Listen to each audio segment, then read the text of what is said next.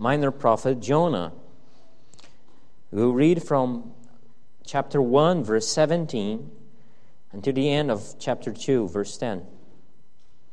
Jonah, chapter 1, 17, to chapter 2, verse 10. Thus says the word of God. Now the Lord had prepared a great fish to swallow up Jonah. And Jonah was in the belly of the fish 3 days and 3 nights. Then Jonah prayed unto the Lord his God out of the fish's belly, and said, I cried by reason of mine affliction unto the Lord, and he heard me. Out of the belly of hell cried I, and thou heardest my voice. For thou hast cast me into the deep, in the midst of the seas, and the floods compassed me about, and thy billows and thy waves passed over me. Then I said, I am cast out of thy sight. Yet I will look again towards thy holy temple. The waters compassed me about, even to the soul. The depth closed me round about. The weeds were wrapped about my head. I went down to the bottoms of the mountains. The earth with her bars was about me forever. Yet hast thou brought up my life from corruption, O Lord my God. When my soul fainted within me, I remembered the Lord, and my prayer came unto thee, into thine holy temple. They that observe lying vanities forsake their own mercy, but I will sacrifice unto thee with the voice of thanksgiving. I will pay that I have vowed. Salvation is of the Lord.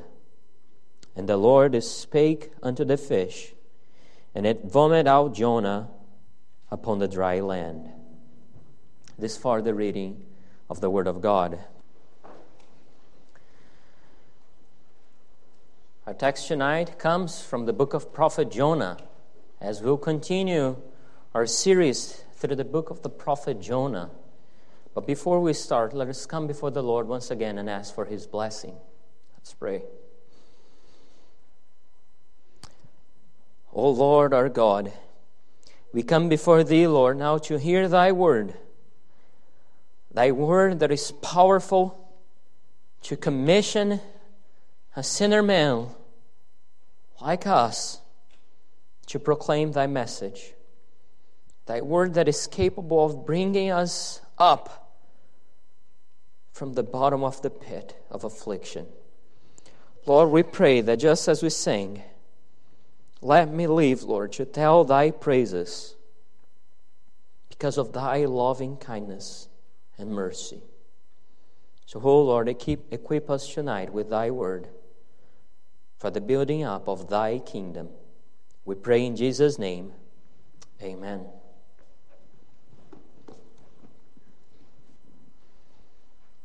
So we continue tonight our series in the book of Jonah, and we'll meditate on chapter 1, verse 17 to chapter 2, verse 10.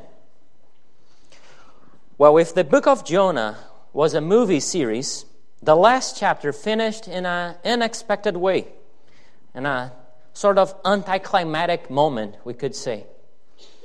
Our hero, if we could call Jonah that, was cast into the sea, into the storm, and that appeared to be the end of the story. Our main character would die in the storm. And if we could set aside for a moment that we all know the story of Jonah and what happened, this would have been a great movie poster for the sequence. Perhaps with the title, The Return of the Prophet, holding up the plot that Jonah actually survived the storm. The unbelievable happened. If this was part of the narrative, it's mind-blowing. It's unbelievable. How could this be possible? And in this narrative tonight, we'll meditate on God's far-reaching salvation that is capable of reaching the most unexpected places the rock bottom of the pit of affliction, capable of reaching out to the greatest of the sinners. And to do so, we'll meditate on the 3 headings tonight. First, providence reaches the unknown. Second, mercy reaches the bottom. And third, grace reaches the unreachable. Remember that the original Hebrew text didn't have verse numbers or chapter numbers. So in the Hebrew Bible, actually, verse 17 is verse 1 of chapter 2. So this makes chapter 1, 2, and 3 start in a very similar manner. All of them are starting with the Lord reaching out to Jonah. And this is exactly how our text begins this afternoon. Providence reaches the unknown.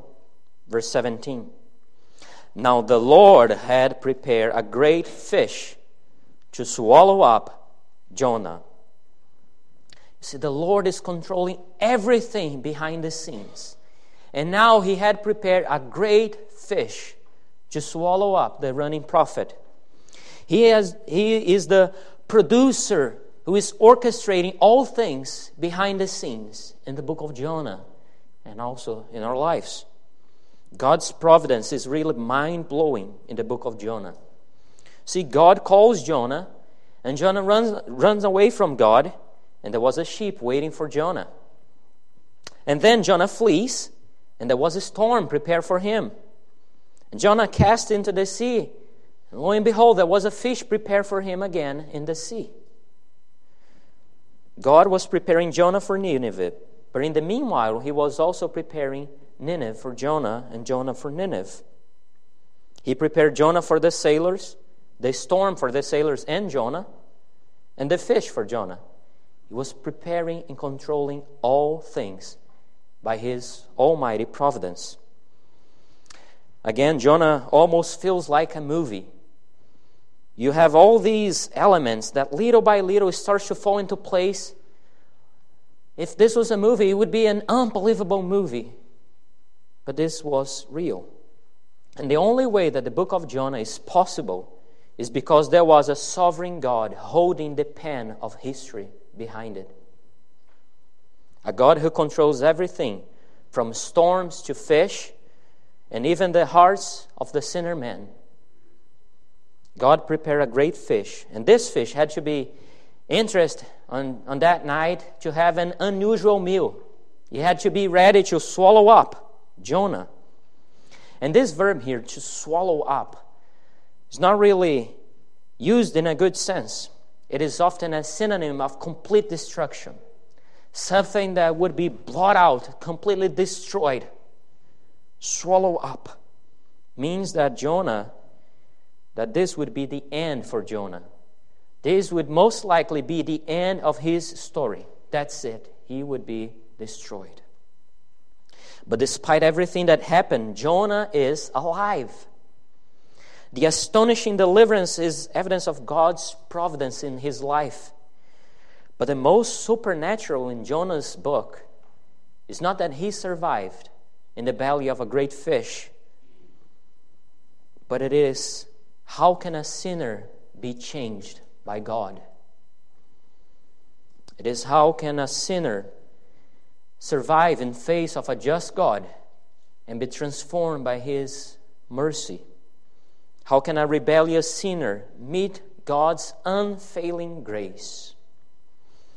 If you search for commentaries or liberal preachers, you will hear all kinds of things.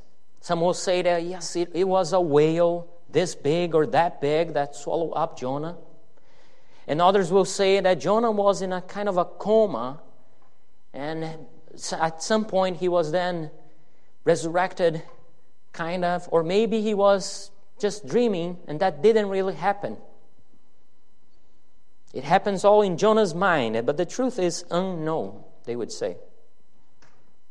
But as we read the book of Jonah, the question that we should ask back to them is, are you kidding me? Is that the big question that you have in face of Jonah's story? Are you wondering how he could have survived inside that great fish? The big question is not how Jonah survived his encounter with the great fish. It's how he survived his encounter with God, with a just and almighty God. The great question of Jonah is, how could Jonah have survived God? In 1 Kings chapter 13, we read that there was a man of God, a faithful, bold man of God, that went to proclaim God's word to the king, against the king Jeroboam. And he proclaimed God's word against Jeroboam and all his priests, all Israel. He was a fearless king. It takes boldness to go into the king's court to proclaim God's word against him. And then the king tries to arrest this man of God. And the text says, but the hand which he put forth, that is the hand of the king, dried up. You see, the supernatural was happening there. And as the king tried to reach for this prophet to arrest him, his hand dried up. And then the prophet prays and the hand of the king is restored. An incredible story. And after all this, the Lord tells the prophet, the man of God, don't stop to drink or eat. Leave this place. Simply leave this place immediately. But on the way, he meets an old prophet in Bethel. And this old prophet lies to him. He tells him a lie. He tells him that the word of the Lord came to him and told the man of God to stay in his house. And the man of God stays there and eats with this prophet, with this old prophet. But the man of God doesn't even finish to enjoy his meal, and the sentence from the Lord comes. 1 Kings chapter 13, verses 21 and 22. Forasmuch as thou hast disobeyed the mouth of the Lord, and hast not kept the commandments which the Lord thy God commanded thee, thy carcass shall not come unto the sepulchre of thy fathers. And then verse 24. And when he was gone, that is, when the man of God was gone, a lion met him by the way and slew him. And his carcass was cast in the way, and the ass stood by it. The lion also stood by the carcass. What an unbelievable story. That the bold man of God went to the court of the king to do God's business, but another prophet lied to him, and immediately God punished him. No second chance for the man of God. Immediately the word of God came to him and punished him. So if your only question about Jonah is, how could he have survived the fish? You're missing the point. You're missing the point of the book of Jonah. You are missing the full picture. The question is, how could this running prophet have survived God? Jonah himself is so surprised with the fact that he survived that he breaks into thanksgiving and prayer to the Lord. Chapter 2, verse 1. Then, and only then, finally, Jonah prayed unto the Lord his God out of the fish's belly. After so much has happened in Jonah's life, after a storm, after a fish, after all that, finally, he prayed unto the Lord. In trouble, Jonah finally prays to the Lord. Jonah experiences God's grace in his own life, and he prays, both showing thanksgiving to God for all that he has done and worshiping God. And he does so using the words of the Psalms. As we will see, the prayer that Jonah is given is actually borrowing words from the Psalms. And that already teaches us that we should both sing the Psalms, pray the Psalms, have them memorized, and use them to storm the mercy seat as Jonah did. For the first time in the book, we have Jonah's response of submission to God, to the Lord, his God, from whose presence he was running up to this point. Apparently, being on the brink of death brought Jonah back to his senses. He was finally in face of God, and he couldn't run anymore. The prayer of one who was in the brink of perishing, who not so long ago was resentful with God over God's right to save sinners from perishing. You see, Jonah is now giving thanks to God for saving him from perishing when he was fleeing from God, because God would save others from perishing. The fact that God didn't destroy him was a surprise enough to bring him back at his knees to trust and obey God.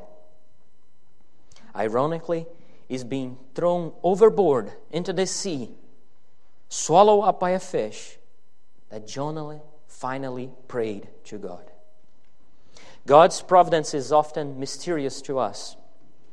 Why someone lives and another dies, things that we can't respond, that we don't have the answers. Mysteries that we can't really tell.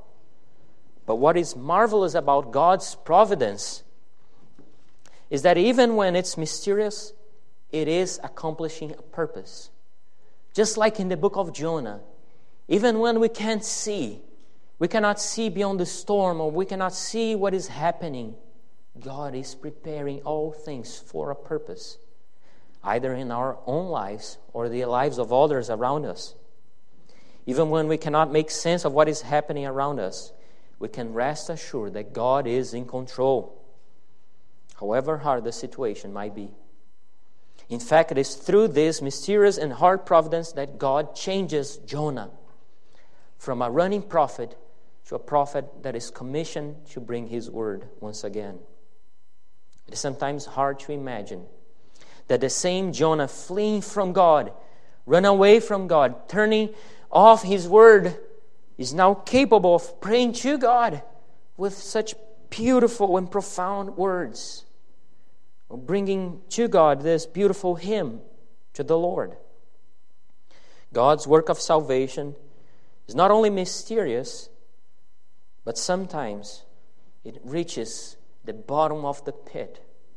His mercy reaches the bottom pit. That's our second point. As Jonah experiences almost drowning, he prays to the Lord, says, "I cried."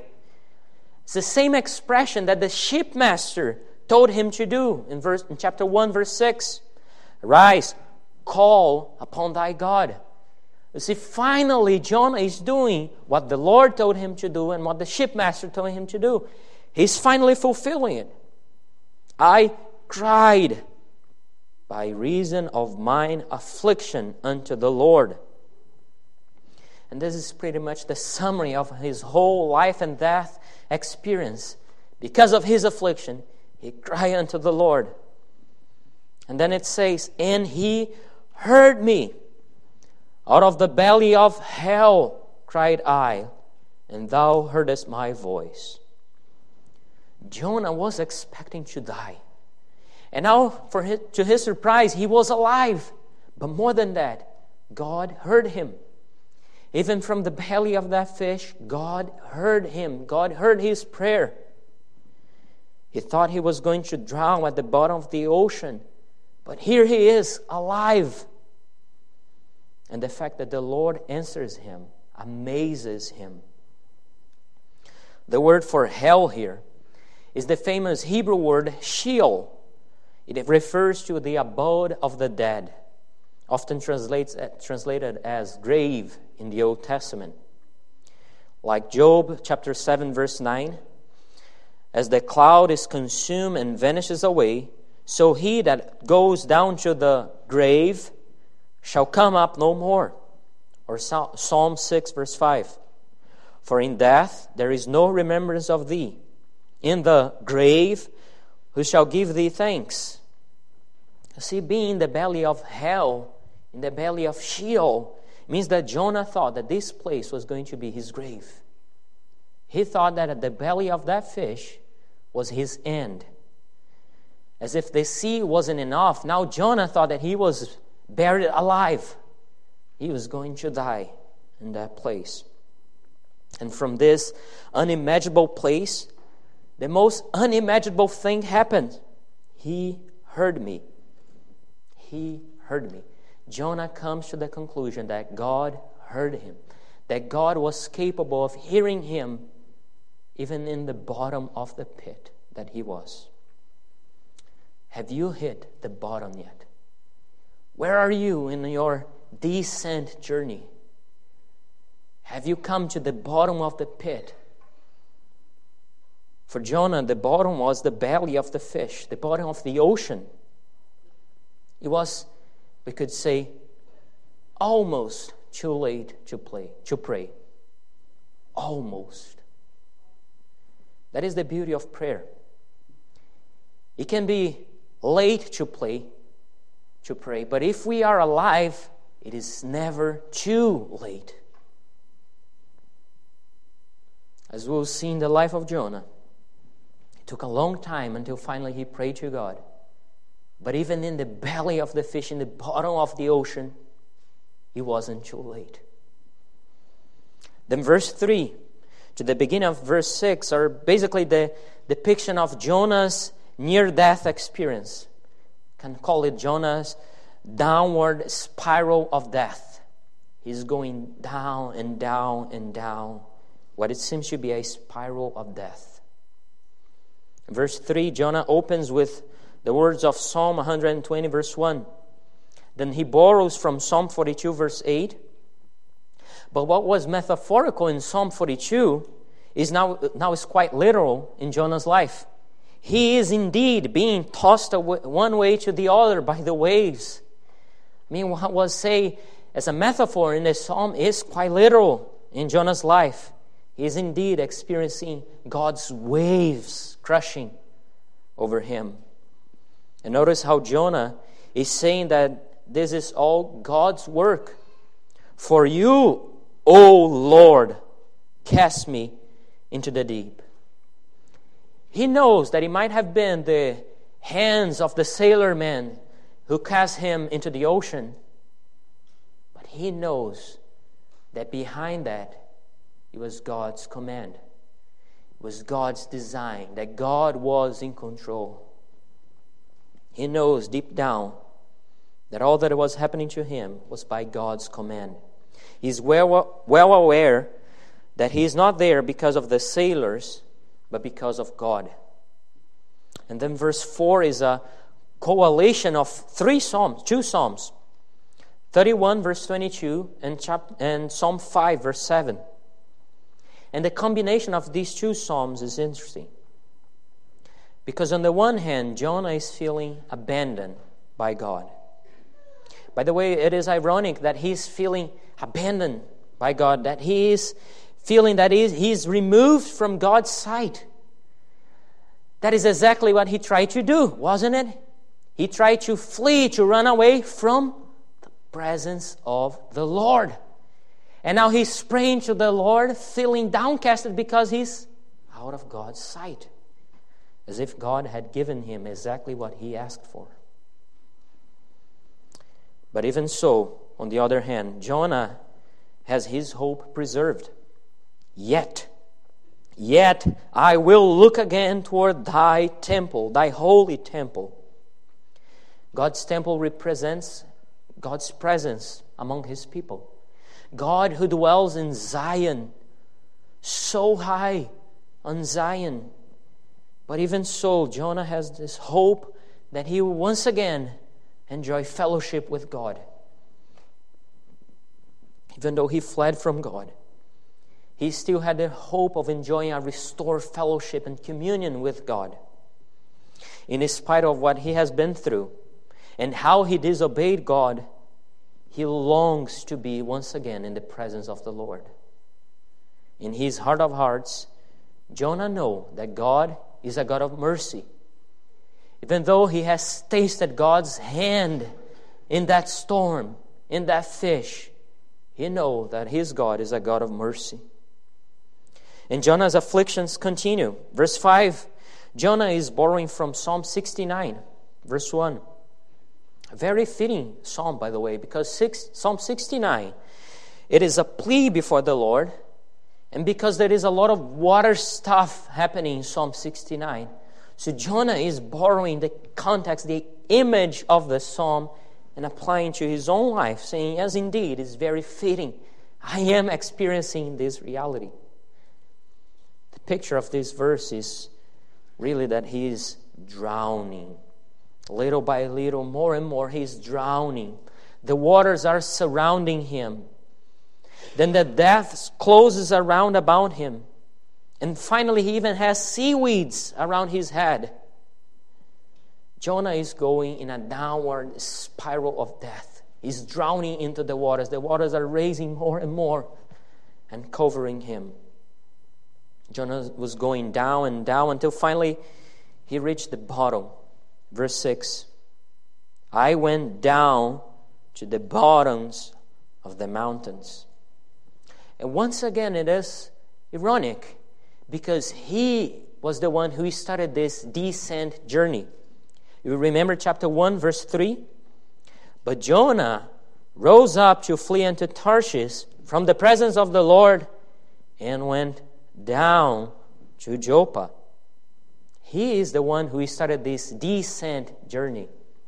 Once again, it's almost as if the Lord was giving to him what he asked for. You ask to be removed from God's face? Here it is. You ask to go down and to flee from Him? Here it is. Jonah's descent now comes to the lowest point. Not simply in the sense of drowning, but in the sense of dying. It says, the earth with her bars was about me forever. And the image here is the bolts of the door, as if the gates of death was about to be shut before him. And there would be no coming back. That's it. This is the end. Jonah had an appointment with death, and there would be no second chance, no escape from this appointment. Children, I remember that when I was little, one of my Sunday school classes, there was a picture of Jonah, of this story, this very story in the book of Jonah. And there was a painting of Jonah inside the fish's belly. And I remember very well this picture. Jonah was there with his hands together praying to the Lord on his knees. And there was even a little fire by him inside that fish's belly. I never forgot the picture. But that picture was dead wrong. He was probably very tight inside that fish's belly. It was not a spacious room. It was not a comfortable place. He was probably all wet, soaked wet, his whole body, as we saw. There was seaweeds around his head, around his body. He was probably cold because of the sea and the depths of the ocean. And he maybe was even seasick by all the movement and going in the ocean. It was not a good experience for Jonah. That was not a fun place to be. But children, remember, Jonah was there because he was running from God. He was running from God. But how silly. He thought he could escape God, flee from God. But God was there. Even there, God was there. And the good news is that He was there to pull him up from this pit that he was in. The unexpected happens. Yet hast thou brought up my life. But you, O God, have brought up my life from this pit. He thought he was in the grave. That's it. He was buried alive. He was going to die.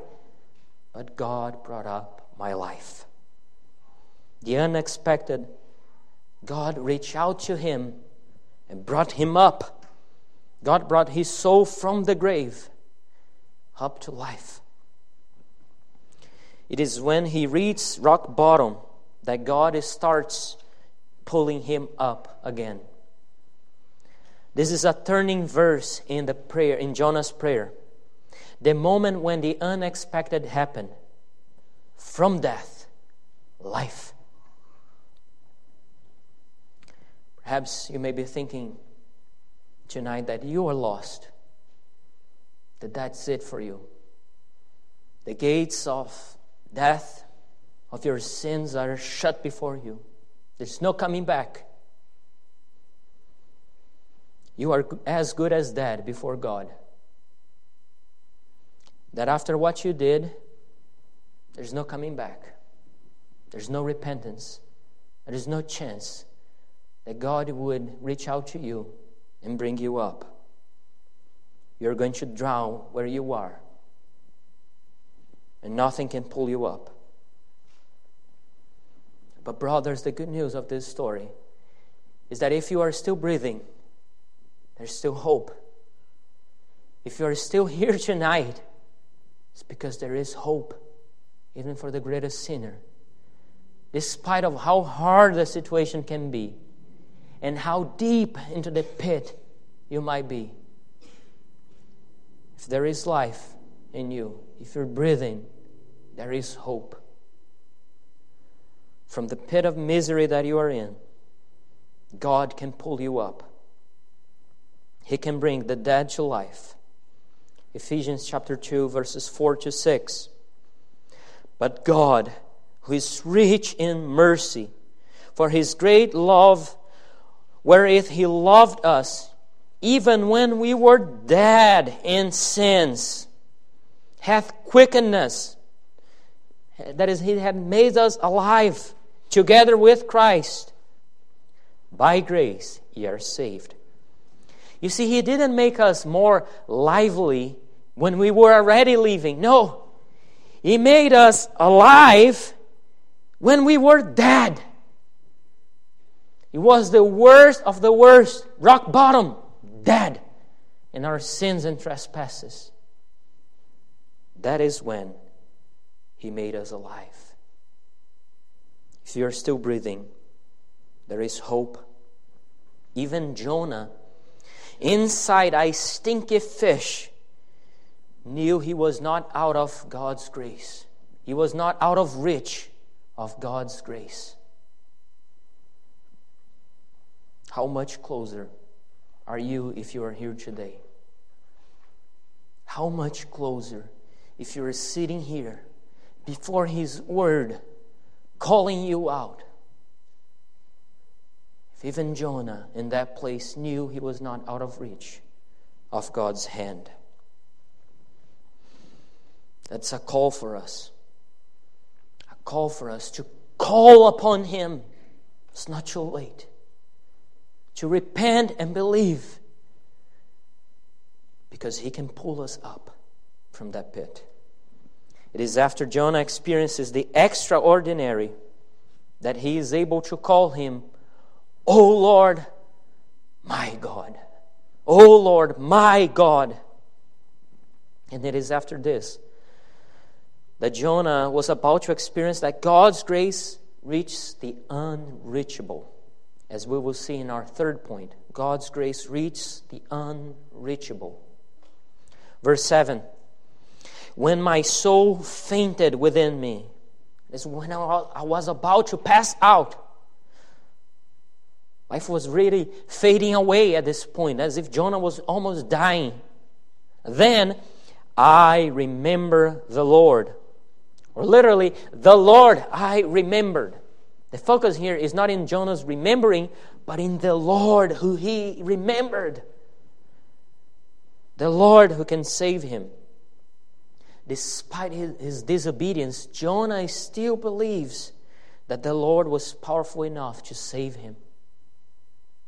And so he pleads before the Lord. He storms the mercy seat. He knows his prayer can still reach the Lord. And this is the same expression that appears in Psalm 88, verse 2. Which is, by the way, another very interesting psalm that Jonah is quoting. Quite a unique psalm. In the sense that this psalm, is a lament, but different than other psalms that turn into praise. This psalm is basically just a lament before God. Very fitting for Jonah's moment. The only petition that this psalm, Psalm 88, makes is to be heard by the Lord. And that's exactly the verse that Jonah is quoting from. He's identifying himself with that lament, and he's bringing this petition before the Lord. One thing I ask, to be heard by thee, O Lord. I don't think that Jonah is quoting this verse out of context. No. He's well aware of the context, and he's plugging in the context of the psalm into his own life. The struggle of the psalmist is Jonah's struggle. See, he's borrowing the words of the psalm and applying to him. And that is a lesson for us. I mean, sometimes when words fail us, we can use God's own words before Him. Pray the Psalms, sing the Psalms, bring His own words to Him. Pray with the words that He gave us to use. The distance couldn't be greater between God's holy temple, the Lord who dwells in Zion, and Jonah was at the bottom of the sea. But even distance was no barrier for God to hear him. He knew that God is almighty, and God is able to hear him even when we are far away. Even when we are hiding, God sees us. Even when we are whispering in our rooms with closed doors, God hears us. Jonah knew that the distance between the Almighty God and a stinky sinner in the belly of a fish was one prayer. It takes but one prayer to fill that gap between the sinner man and the God Almighty. One prayer. You could say that the longest bridge that exists is prayer. Prayer bridges earth and heaven. A sinner man and a compassionate God. And I invite you to walk this bridge. Make this a familiar road that you walk in. Daily coming before the Lord and bringing your petitions before Him. Let this not be a mysterious bridge, but a familiar road that you walk every day. Let prayer be not an exception in your life, but the norm. Do not wait to be like Jonah, cast out of God's sight. But pray daily before Him. Bring it before Him, your petitions. Cry out to Him and know that He is able and willing to save. Then Jonah contrasts his experience with those who don't know the Lord. In verse 8, he says that those who follow false idols are deceiving themselves. They are insubstantial idols. That is, they have no substance. They're false. They simply don't exist. He calls them lying vanities. There is no substance. They are like a vapor, a shadow. They don't exist by themselves. And we could be thinking, how foolish, right? That people could believe in such false idols, right? How foolish to believe in false idols. Like if we were above believing in false promises like this. Like the promises of money, social status, physical beauty, entertainment, comfort, job security. Some of these can be good things, meaningful at least. But in the end, there is no mercy in them. And the word here for mercy refers to God's covenantal faithfulness, showing that those who worship and pursue these false idols do not partake of God's covenantal faithfulness and love and mercy. It is for His people And then Jonah says, "But I," in verse 9, contrasting with those who put their hopes in idols, Jonah says, "But I will sacrifice unto thee with the voice of thanksgiving." He is resolute now to offer sacrifice unto the Lord, to give his life to the Lord, to walk a road of obedience unto the Lord. And this, by the way, is exactly what the sailors had already done. Chapter 1, verse 16. Jonah has now come to the point where the sailors already were a long time ago. They prayed to God. They offered sacrifice to God. They made vows to God. And that's exactly what Jonah is doing. The former pagans came to this point much earlier than the running prophet Jonah. In this verse, there is a cluster of psalms here. Jonah is quoting from 3 psalms, or at least making allusion to 3 psalms. I'll just give them briefly and you can look that up later. Psalm 42 verse 4, Psalm 50 verse 14, and Psalm 3 verse 8. Jonah is filled with praise and thanksgiving for God's mercy, and he is using the Psalms here as ammunition to storm the mercy seat. As he has all these verses in his mind, and now he's just pouring out all these words before the Lord. He's using them as ammunition to pray to God. And the last line of Jonah's prayer is really beautiful. Salvation is of the Lord. This is really the whole summary of his experience. The whole summary of his life. Salvation is of the Lord. The word that Jonah uses here for salvation is really a good choice, a fitting word. In the Old Testament, this word was more generic. It had a more generic sense.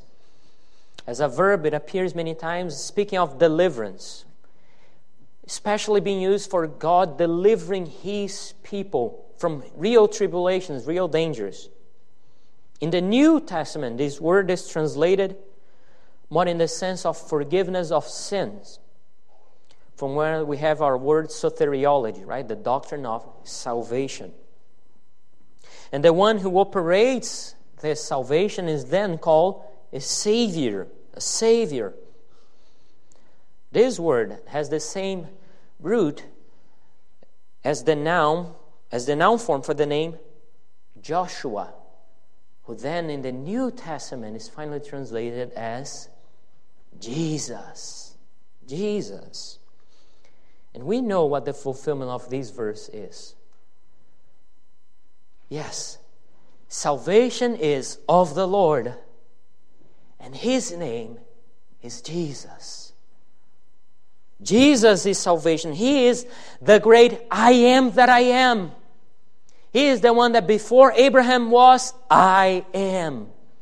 He is the fulfillment of this verse. The great I am, and salvation made flesh Himself. Salvation is of the Lord. And His name is Jesus, and we can plead to Him. And on the next verse, God responds to Jonah's prayer. God answers to Jonah's prayer. Verse 10, and the Lord spake unto the fish, and it vomited out Jonah upon the dry land. It's a great contrast with the last verse. Jonah prayed to the Lord, and now the Lord answered. The way that the Lord answered is at the same time ironic and merciful. It is ironic because the beautiful prayer and poem that Jonah was composing and praying to the Lord is now interrupted by a fish throwing up the prophet at dry land. It was at least very undignifying for the prophet to go through that process. But at the same time, it was very merciful and gracious, because He was delivering Jonah. He was on dry land. Finally, at this point, that is all he could ask for. Dry land, finally. Jonah's prayer is a praise of thanksgiving. You see, throughout the prayer, he's not pleading for deliverance, but he's recognizing that he has been delivered by the Lord. Jonah recognized that the fish was God's providence of deliverance, not punishment. That he was in that fish's belly alive because of God's grace, not his punishment. God had everything under his control. The story of Jonah sounds unbelievable. But what man calls coincidence or unbelievable, God simply calls design. And in God's providence, Jonah has a second chance. It is a new beginning for Jonah. It's a humble new beginning. Perhaps many of us need a new beginning as well, like the one that was given to Jonah. It might not be as dignifying as we think we deserve. And the reality is that none of us deserve any dignity after what we have done to the Lord. We don't deserve any dignity. But it is a new beginning, nonetheless. A second chance. Christianity is not about how good you are, how good you think you are or you can be. But it is about God's grace reaching the unreachable, touching what was unreachable. For him who was sinless became sin in our place. Him who knew no sin became sin for us. His grace reached the unreachable. This should tell us two things. The first thing is that it's not too late. If you are here tonight, it's not too late for you. We could be thinking that maybe we have reached rock bottom. But no one is beyond his hand of grace to touch. Because his hand touched the unreachable. So if you're here tonight, it's not too late. No one is too lost that cannot be saved. But second, this should motivate us to evangelize. We need to be reminded where we came from. We need to be reminded where we were and where we would be, but for God's grace. To know that God's grace is not shortened to save others like ourselves. We need to be willing to show mercy the same way that God has shown to us. See, God was so gracious to us, reaching out to us when we were dead. All of us, no exception. How could we neglect those who are perishing around us? That's the call that He's giving us tonight. We need to be willing to show mercy the same way that He has done for us. But in the end of Jonah's prayer, Jonah prayed only for himself and not for others. He confesses that those who are worshiping idols are being deceived, as he said in verse 8.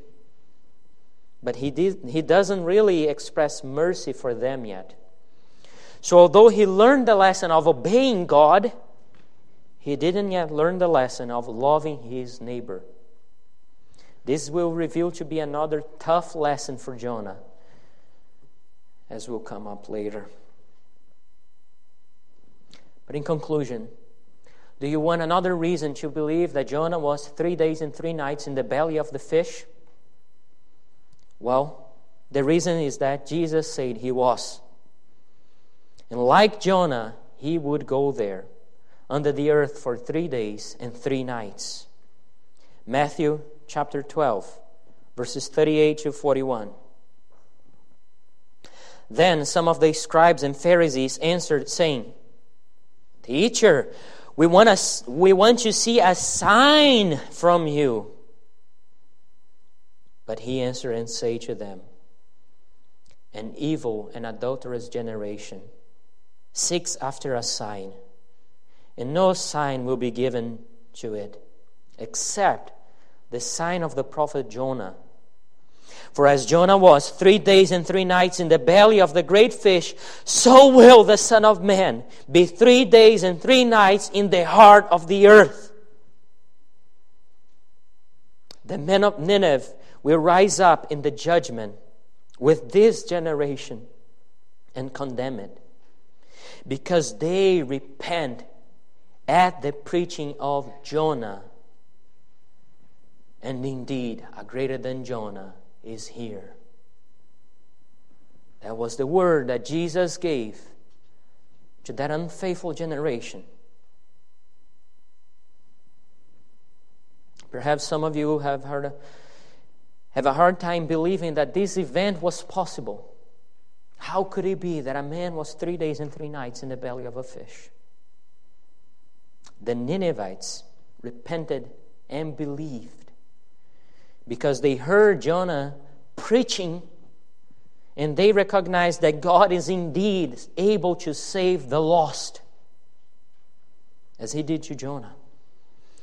Jesus also came from the place of dead, actually resurrecting from the dead, an even greater miracle than that of Jonah.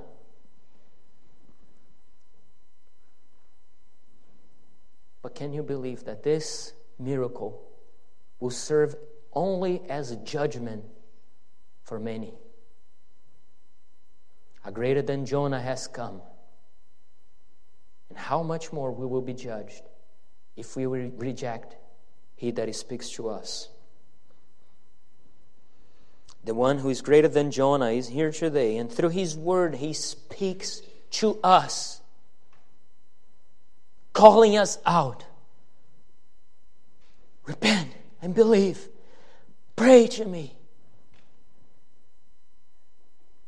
God's far-reaching work of redemption can sometimes be unpredictable. It comes in ways that we couldn't imagine. Sometimes we cannot make sense of what is happening around us, in our life or in society or in the life of others around us. A storm that swipes over our lives, or struggles that come to a certain point that seems to be swallowing us up alive, buried alive. A pit of affliction. But many times, behind God's storm is His unfading mercy, which will not abandon you until you come to Him. That is the reality that so many times we fail to recognize. That it is as much grace to take you out of the storm as it was His grace that brought you into the storm. Because otherwise you would have run away from Him. You see, it's easy to want to be free from the problems that sin brings to our life. But sometimes God brings up these problems so that we can deal with the cause of the problem. Come to Him, pray to Him. It's hard, I know, to believe that the storm that can be in our lives, it's actually God's grace. But if He had let you drift away, you would have faced a much greater destruction in the end. So hear while He calls. Hear His voice in the storm. Hear His voice as He speaks to you. Hear His voice even from the belly of the fish. So do not neglect the one who is greater than Jonah as He calls you. For the one who is greater than Jonah has come. And He's calling you even today to come to Him, to obey His voice, and to call upon Him. Because He is the only name that can save you. Amen. Let's pray.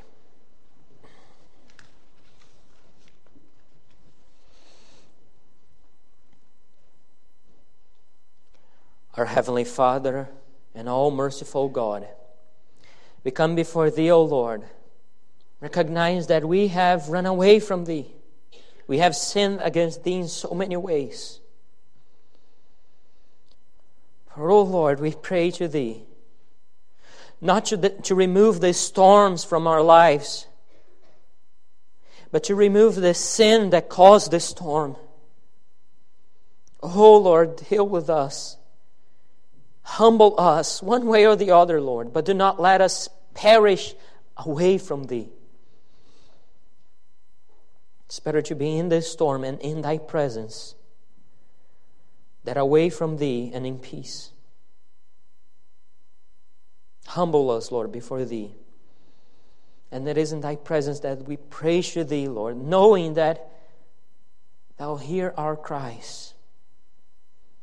That Thou art high on Zion, Thou art a merciful God who can reach to the bottom of the pit and rescue us.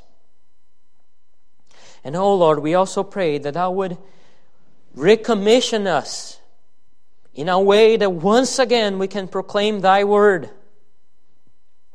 to the souls that are perishing around us. They're drowning us. They're drowning, Lord.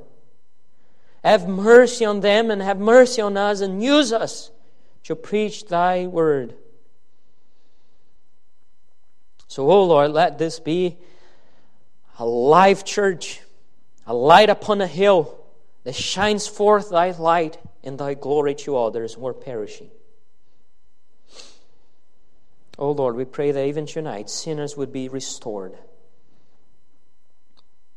Break the heart of the sinner man and bring us, Lord, before Thee and help us to taste the same reality that Jonah did, that Thy mercy can reach to the unreachable. And we pray all these, Lord, through Jesus Christ, the one who has tasted death in our place, the only one who can save us from our afflictions. We pray in His name. Amen.